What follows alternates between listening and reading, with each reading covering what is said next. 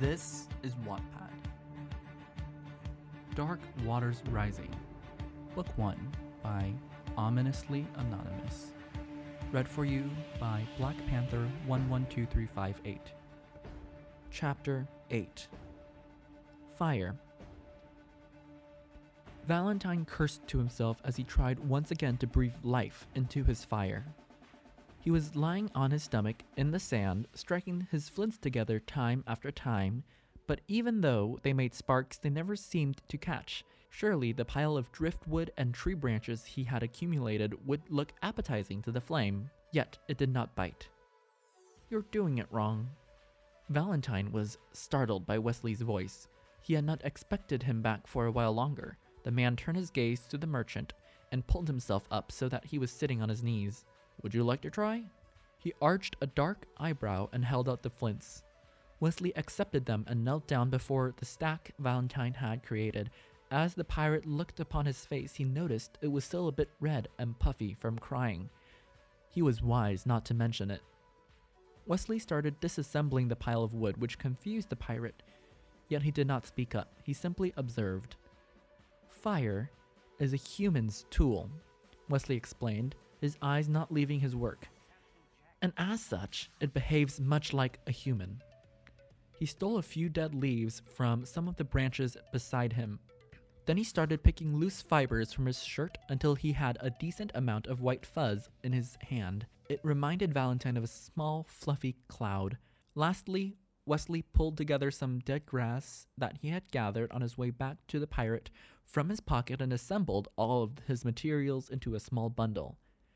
"It needs to be treated gently at first," he said. He created a small platform of smaller branches and set the bundle on top of them. The merchant then broke off twigs from the other branches and formed them into little airy walls around the tinder bundle. "It needs to know when it's safe, and it needs to be given room to breathe." Wesley struck the flint into the tinder twice before he saw an ember land. The heat of it melted away a small hole in the fibers. But before the glow could die out, Wesley leaned in close and gently blew on it to ignite it. He pulled his face back as the embers grew, and as the fire caught onto the twigs around it, Wesley graduated started feeding it larger branches. Before long, a full-sized fire was dancing before them. Only then will it have enough trust to show itself. Fire had always been a mystery to Valentine, being as he had spent the majority of his life underwater. Comparatively, Wesley seemed like a master of it.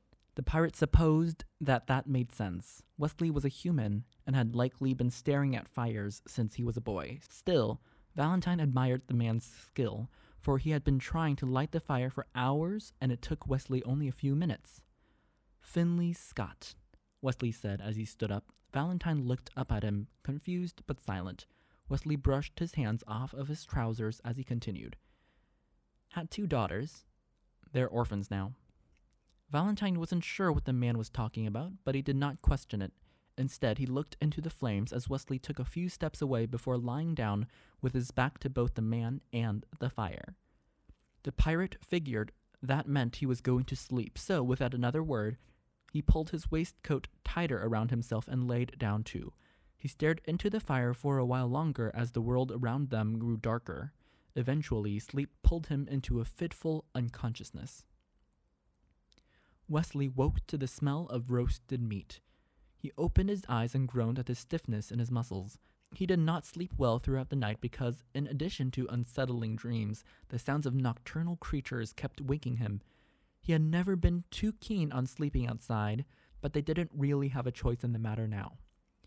Wesley rolled onto his back and saw that Valentine had broken into the first barrel of salted beef and was making breakfast. His stomach rumbled at the sight. Neither of them had eaten since they had left the ship, so it was high time they had a meal. Wesley sat up and ran his fingers through his hair. He brushed sand off his clothes and body as he watched the pirate work. He had cut the beef into manageable chunks and was now roasting each strip on the end of a stick. After a few moments, he determined one of them to be thoroughly cooked and held the stick out towards Wesley. The merchant accepted it without hesitation, knowing to grab the stick rather than the beef since it would likely burn him.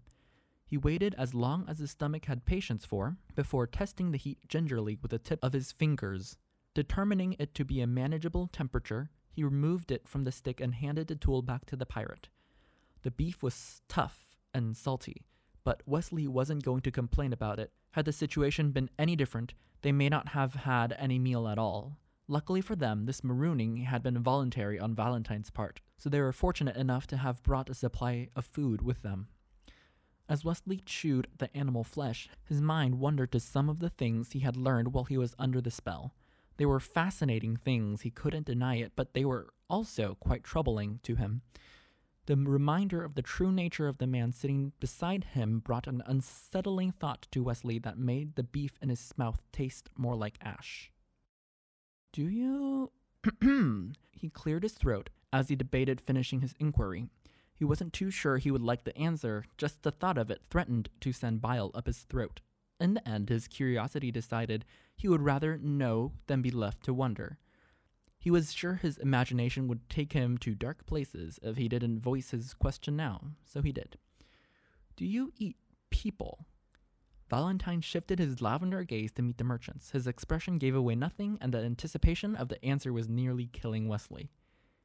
"I wouldn't mind eating you," Valentine said with an even, smooth voice.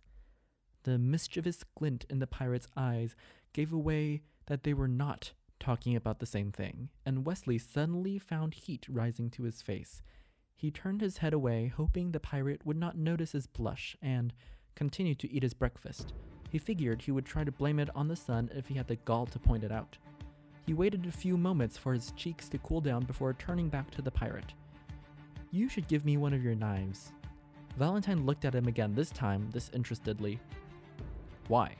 he asked, and Wesley could detect a hint of bitterness laced in his tone. "So you can stab me again." Wesley clenched his jaw and looked into the fire. "I could hunt with it," he said, "or use it to build useful things like a shelter or a spear." "No," Valentine said. "You have proven yourself quite untrustworthy with a weapon. I will not be making that mistake again." Wesley felt his frustration growing again, and instead of letting himself stew in it, he got up to gather more wood for the fire. "Bennett Brown," he said before leaving, "was to marry upon returning home. Now he never will." Valentine watched him leave, again confused by his words. The man was an enigma to him. Thanks for reading. Maura Montgomery. This audio recording has been brought to you by the independent development of author Maura Montgomery and Black Panther 112358. Thank you for listening.